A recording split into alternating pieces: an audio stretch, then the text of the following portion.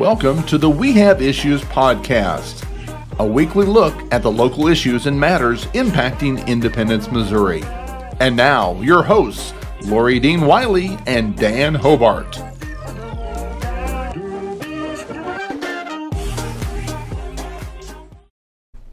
Hey, Dan, and welcome to our exciting podcast for the week. I always look forward to this. It's a good time. It is a good time. So today I want to do a little 4th of July special. Yay! You know, some of us have already celebrated over the weekend, but the actual date on Monday. So, you know, it made me think about memories as a kid for me when I think about gun ownership. And I remember going out as a kid, shooting guns off a fence post with the family BB gun. I think I was a pretty good shot, you know. And surprisingly, I remember going to Worlds of Fun, and they had a target practice little game in the arcade. I was really good at that one. So, you know, I have some fun memories of shooting as a kid. I have a great memory, one of the last memories with my dad before he was too sick to really go out and do this, but he was a military man. He was in Korea War. And one year he just said, I want a new gun. And so he sought out the gun he wanted. And one day, my brother and I drove up there, and he was like, we're going to go out shooting.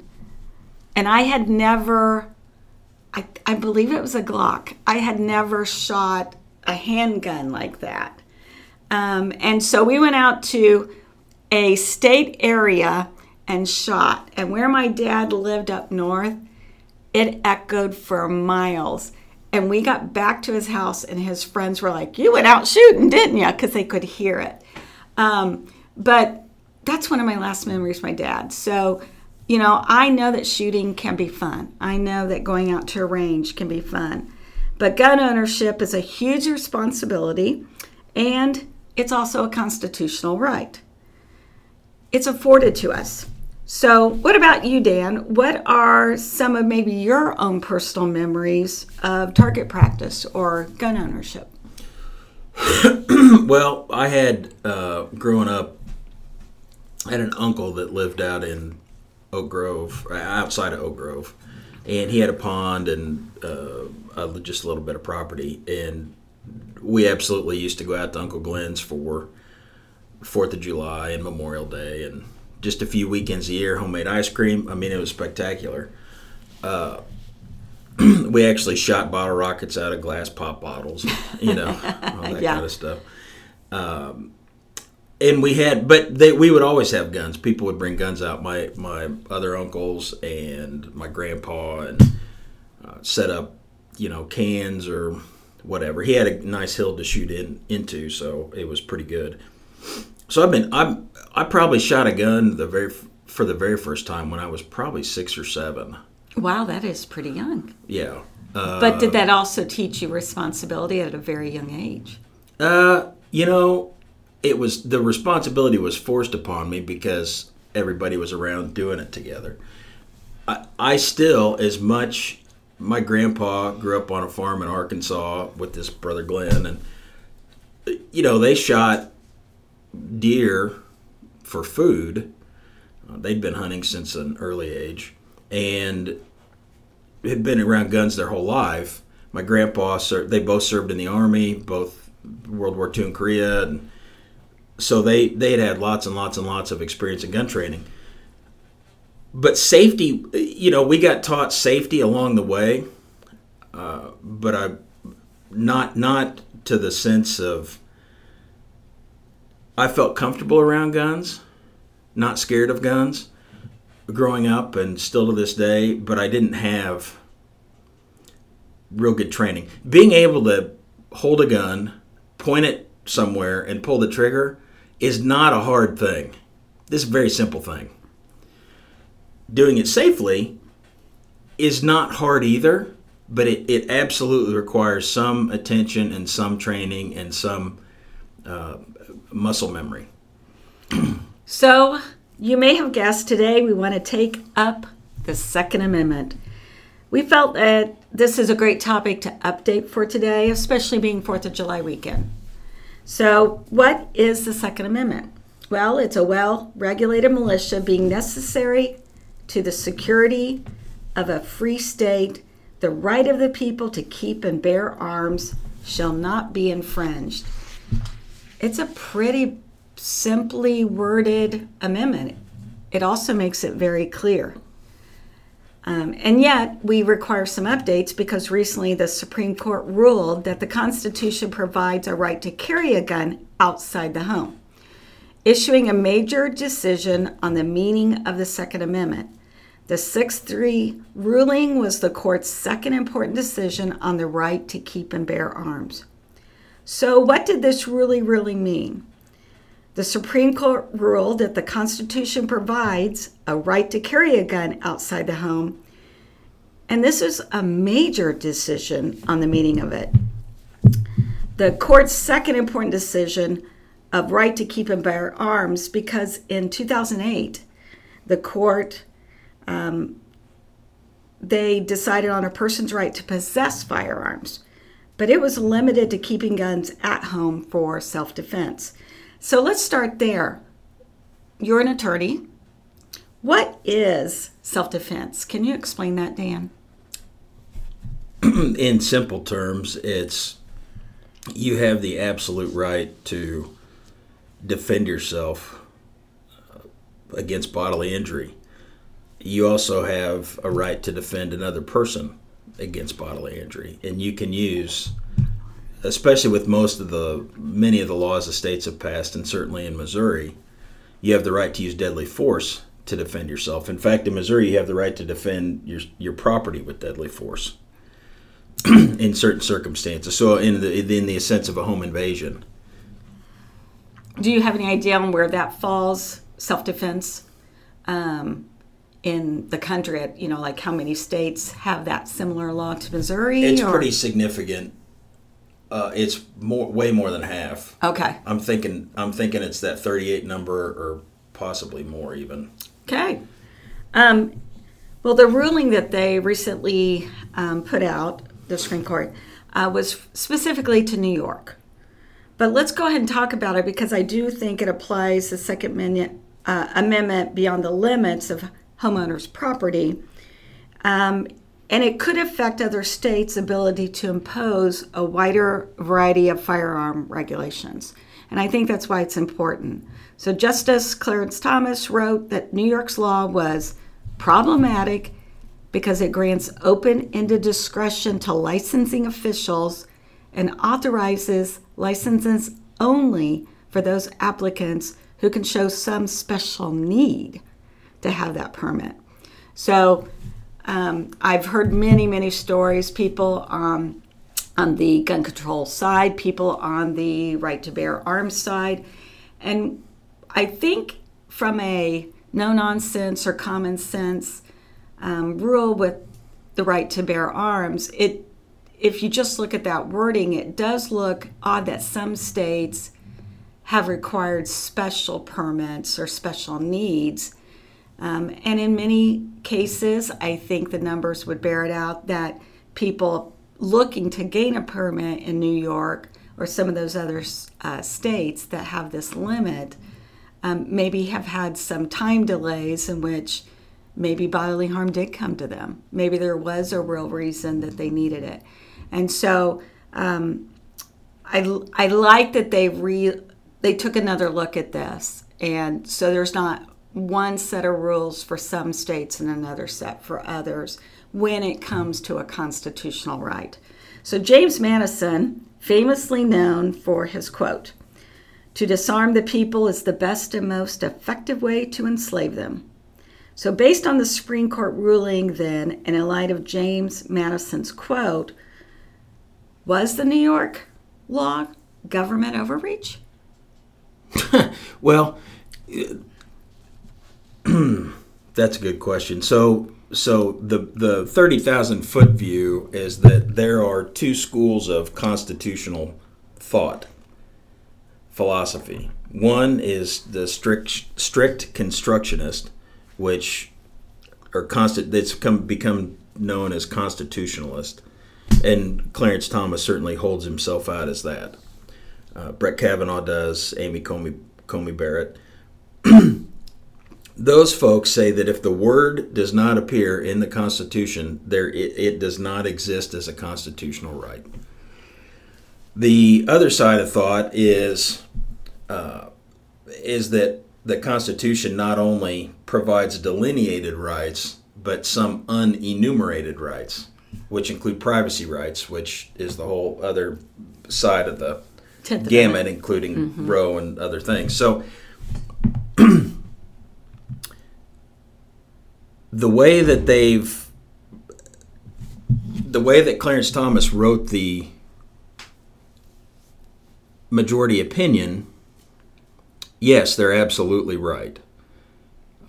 The language that was problematic for the New York concealed carry permit was that you had to prove proper cause exists. Proper cause exists. So a person, in order to get a concealed carry permit in the state of New York, would have to prove that they're under some special duress, danger, special situation that necessitates their ability to protect themselves with a concealed firearm. In that sense, they're right, because the Constitution strictly says this shall not be infringed. However, they go through a significant historical review. Now, this is the other interesting part of the opinion to me, and it's very much that what were the laws at the time the amendments were passed? In other words, they intended the Constitution to be applicable for exactly that period in time.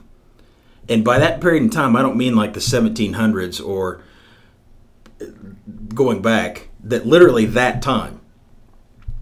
So, and then it's fascinating because they go through old state court cases or territorial court cases where they passed laws prohibiting gun use or gun possession. And ultimately, it's interesting because what they decided was that law-abiding citizens have a right to have a concealed weapon for self-defense. So, and I don't have the direct quote from Justice Kavanaugh. He wrote a concurring opinion, but he specifically stated that criminal and mental health records, you can still check the criminal and mental health records of a gun license applicant. You can still take their fingerprints, and requiring firearms training are all constitutional. So in other words, they've said historically a law-abiding citizen has a right to have a concealed weapon for self-defense. And then Kavanaugh went on to sort of further define what law-abiding citizen is, and that is somebody that passes a criminal mental health check, takes their fingerprints, and has to complete training. Some people, you could even argue that infringes on this absolute blanket right to bear arms. I was surprised that was a part of the opinion, and pleasantly surprised personally.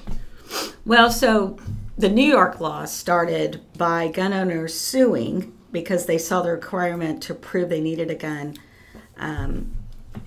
changed the Second Amendment in the gun owner's opinion to a privilege, not a constitutional right. And permits were only to applicants who demonstrated some special need, and now we know in the ruling or met some qualifications of being good gun owners. Law-abiding. However, we often hear the argument against gun rights that it's really only lobbies or the NRA pushing that. They're really the ones behind it. And I honestly was struck that these were actual citizens, gun owners, who took this suit forward. Now, they could be members of the NRA. But in this judgment, do you think it's different on the merits by the citizens of New York who sued versus the lobby, or is there any difference? Is there any difference between the lobbyists and So the New York State Rifle and Pistol Association is who brought the case. Okay. They're a long-standing gun proponent organization. They're a much lesser known NRA. Okay. So NRA was involved. I just like knowing that, because you hear lobbyists, you hear corporations, you hear other groups, and you wonder, I want to support the majority of citizens' rights. If there's a majority opinion, I want to support that, knowing that comes from citizens, not from, shall I say it, dollars from these special interest groups. And so I just wondered if this one, the way it sounded, was a little different in how they got there. And I just was wondering that. I don't know the specifics on this pro-gun group that ultimately has been successful. They're not as big as the NRA. They're not as big a deal as the NRA. They certainly don't have the money or the political connections or ties, but they certainly have some mojo in New York. And I would say it's much more of a grassroots gun advocacy than the NRA. I'm not banging on the NRA. Yeah. Or gun rights groups. There should be groups that support your opinion. That's wonderful. Mm-hmm. That's American. That is America. Yeah, it is. The NRA is a prickly topic. So probably, do I think that the majority of Americans, does this opinion represent the majority belief of Americans? Probably. Yes, it probably does. There are probably close to a majority or somewhere in the vicinity of a majority that would like some stricter controls, age limitations, style of weapon, that kind of thing. This doesn't necessarily rule that out, so we'll see. For now, we've got this, and we'll see how it goes. Well, and I do think Justin Clarence Thomas also came out and said that they know of no other constitutional right that an individual may exercise only after demonstrating something. So it was just problematic because there was something else added to it in New York. In the ruling most far-reaching language, the concurring opinion also shared a concern for that public safety wasn't enough to justify gun control laws. I was even a little awestruck at that, was that in the ruling's most far-reaching language, that public safety was not enough to look at that law differently or create a gun control similar to what New York had done. Because I know that was most likely their thought process. Was anything we could do to keep guns in more law-abiding citizens' hands? But anytime you infringe upon someone not being able to have their right to bear arms, then I think that was where it was really far-reaching. So the government must affirmatively prove that its firearm regulation is part, and I think this goes back to what you were saying, of the historical tradition that delimits the outer bounds of the right to keep and bear arms.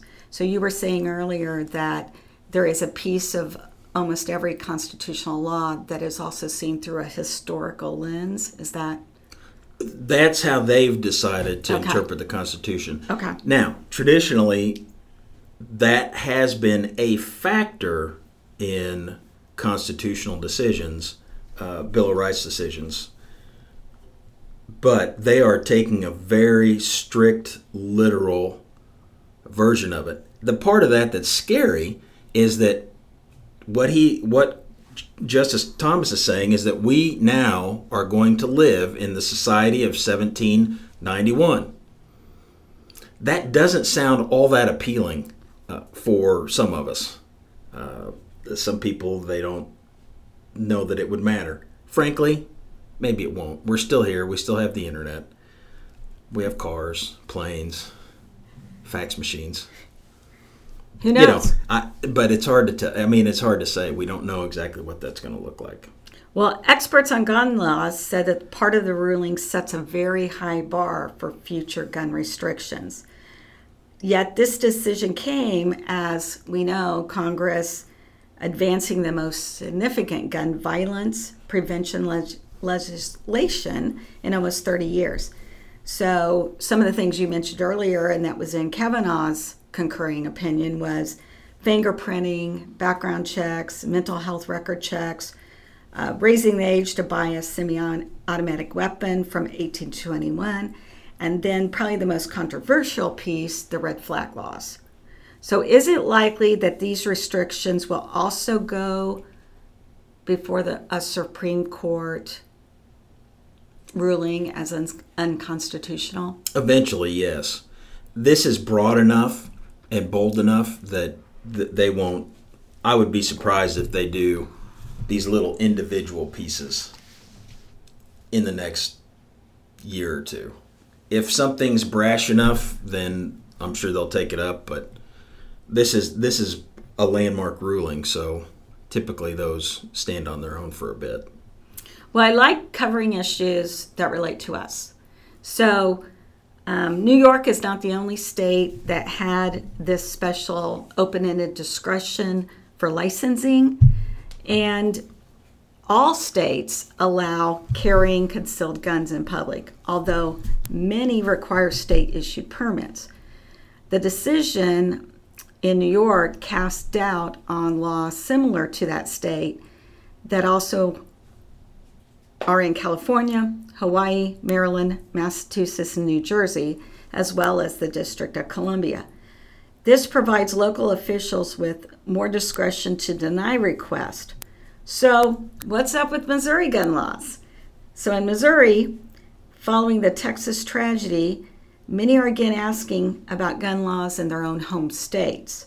So currently in the state of Missouri, regulations are, in a word, most will say lax. So, yes? Well, let's do a demonstration, shall we? Okay. What? Okay. So, there you go. Handgun. Okay. It's a Glock 23. Okay. I had it's empty. Not one in the chamber. I intentionally unloaded it. Okay. Don't point it at anybody. Nope, I and would don't never. pull the trigger. I would never. So, in Missouri, you get to carry a gun if you want. I had a carry and concealed weapon permit.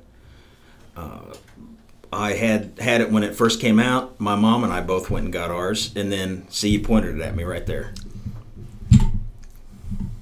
See that? Just by sitting it on the table. That's what I'm talking about. Yeah. So that right there. Yep. Is a perfect demonstration for folks that aren't home. I handed her the the slides locked open, and handed her my gun. When Lori Dean set it back down on the table, she pointed it at me without even thinking about it. This is why training is so very crucial. Muzzle discipline, trigger discipline. I took a 4-day handgun class. It was pretty intense. Many of my friends have taken. It's really good. And you learn some of that. Mm-hmm. You learn even how to draw from a holster or draw from your side or pocket without pointing it at somebody. You literally only ever point the barrel at someone you intend or are prepared to shoot. So, and that's primarily why I brought it, because I was curious. You feel comfortable with guns. I do. You've shot them before. Yes. When I pulled it out, you reached for it like, oh, I want to touch the gun, which is awesome. I was in a little confined space of rolling it past me, so I was just trying to set it down. So, yes. Oh, no. Yes. I understand, and I'm not picking on you at all. I'm fine to be picked on. No, I got broad shoulders. Not picking you on. I've done the same thing. Yes. So this is common. You'll find among law enforcement or folks that carry guns regularly that they are highly sensitive to those safety issues. Yeah. They will continue to be on high alert now, even more than normal, because now you have to assume that every single person has a gun. Has a gun. Now, a lot of law enforcement training has been doing that already. Mm-hmm. So, It won't necessarily change it completely, but there will be some additional consideration for that, I think, going forward. Well, I'm going to give just a brief little history on Missouri law. So back in 2007, the state repealed legislation that required background checks when purchasing handguns. In 2016, the General Assembly reversed another law allowing open carry, meaning permits no longer became allowed. So as you just said, you used to always get your permit, Yep. but a permit's not required now. Yep. So Missouri also doesn't have a minimum age requirement in which to buy a firearm. That might be a little shocking to some folks. Missourians at any age can open carry, but under federal law, a person must be 21 to purchase a handgun and 18 to buy a rifle. So there's very specific what gun you can buy at a certain age. But overall, buying a gun, concealing a gun in the state of Missouri is easy.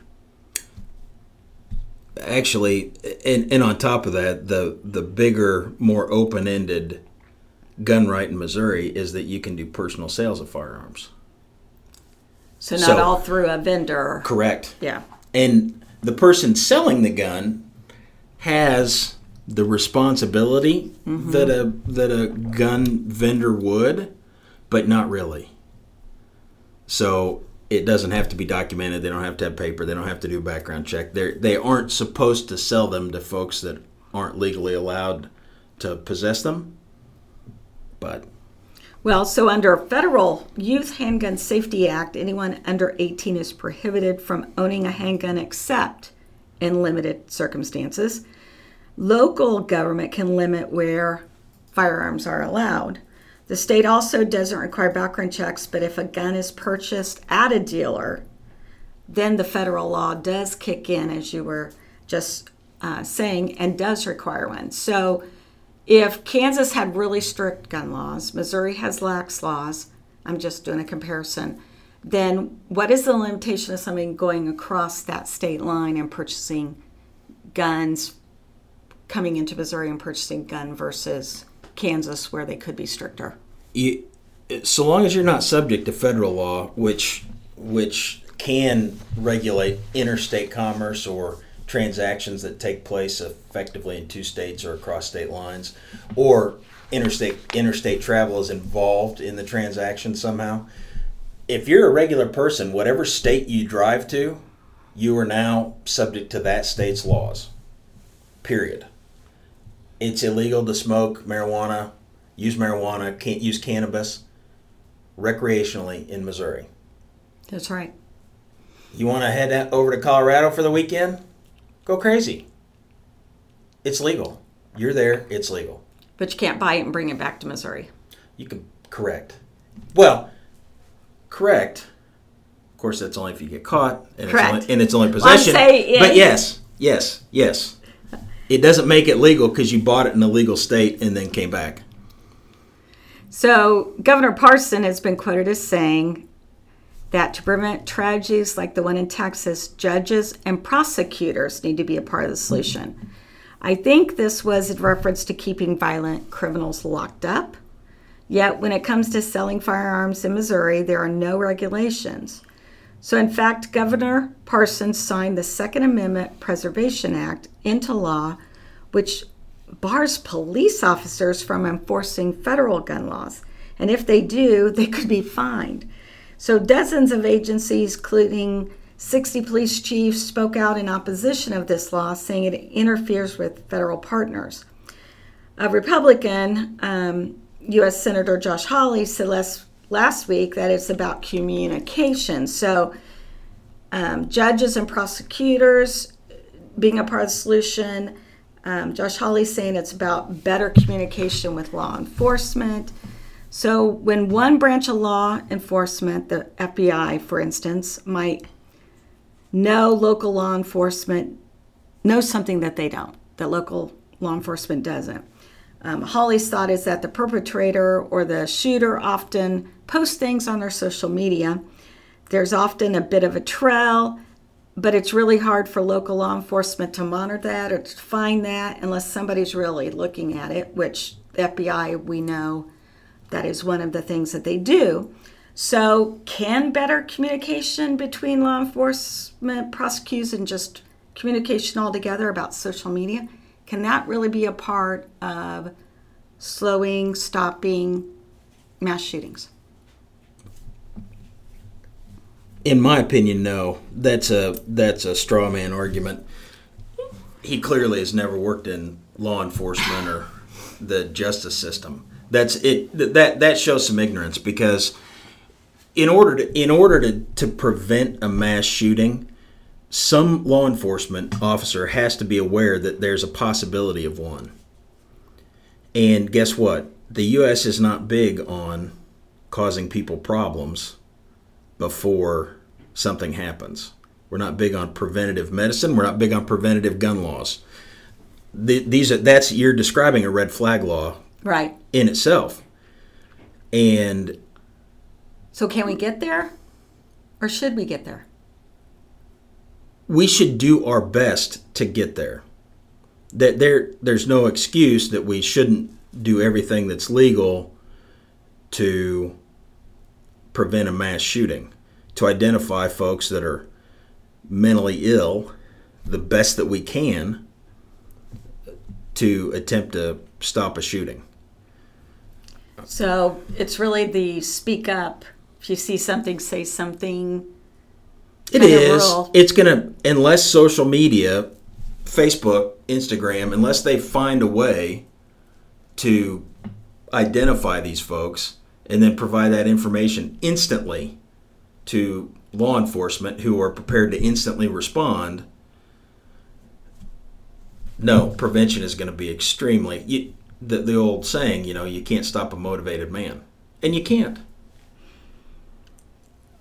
I think most would agree, there's been far too many mass shootings, far too many unintended deaths. And in my viewpoint, I believe there are legal gun owners, there are responsible gun owners. It really does come down to the responsibility of whose hands the guns are in. Missouri happens to be a very lax state. I get it. I mean, this is a part of our fiber. If you go back to the fighting days of the Civil War, if you just go back to whose territory is whose, I mean, it's a huge part of our history. I don't think that history trumps the ability for people to get better at being gun owners. So we can learn to be more safety conscious. We can learn to observe things. We can learn to speak up when we need to, and not just rely on the FBI or social media or law enforcement to do something magical that will make this go away, because that's not realistic. But I also want people to be able to go hunt. I want people to be able to go target practice. I want you as a 6-year-old, when you had great family times, going out and shooting. And we just need to keep guns more owned by more responsible owners. Law-abiding citizens, I think the Supreme Court ruling. So, well, the 4th of July is tomorrow. And I remember as a kid enjoying picnics and fireworks and celebrating our nationhood. That's really what 4th of July was about. I remember the fun of target practice, and I enjoy it today. But I want to remind folks that there are times when a bullet doesn't leave a gun for fun. As we hear the sounds of firecrackers, I want to ask gun owners to not shoot off celebratory gunfire. Missouri is out of session, but I'd like to mention an important law that has been introduced 2 years in a row at the Missouri Assembly, and unfortunately has failed to get passed for multiple reasons. There's a good, strong support, but House Bill 1696, which was Blair's law. And so we are going to go for that another time. This new session, so 22-23 session, and it's legislation that prohibits celebratory gunfire. And the reason it's called Blair's Law is in honor of the beautiful 11-year-old daughter of my friend Michelle DeMoss, who was tragically killed by a stray bullet celebrating on the 4th of July. Those men that were celebrating a long distance away from where that bullet ended up. And I think you said earlier, if a bullet shot, goes up, it must come down.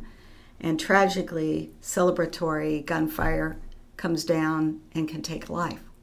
And so I just ask that you, as listeners, that you reach out to whoever your state rep is and let them know that you're in support of Blair's Law.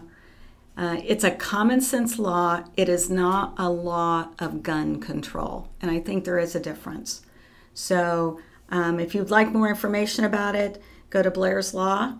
Or you could probably reach out to Tom here at the Chamber or myself, as it is something that has already been supported by the Chamber Policy Group. So we can keep and support the right to bear arms.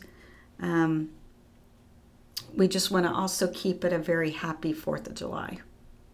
So, I think that was a great conversation about the gun law change. It really does only affect New York at this point. It now will trickle down, but Missouri's already been a state that has taken all of the parameters off. And so, that next step is going to be more responsible gun ownership and looking at the fingerprinting and the background checks, potentially red flag laws. So there's an opportunity here to not infringe on our right to bear arms, but keep more citizens safe. I personally would love to see training.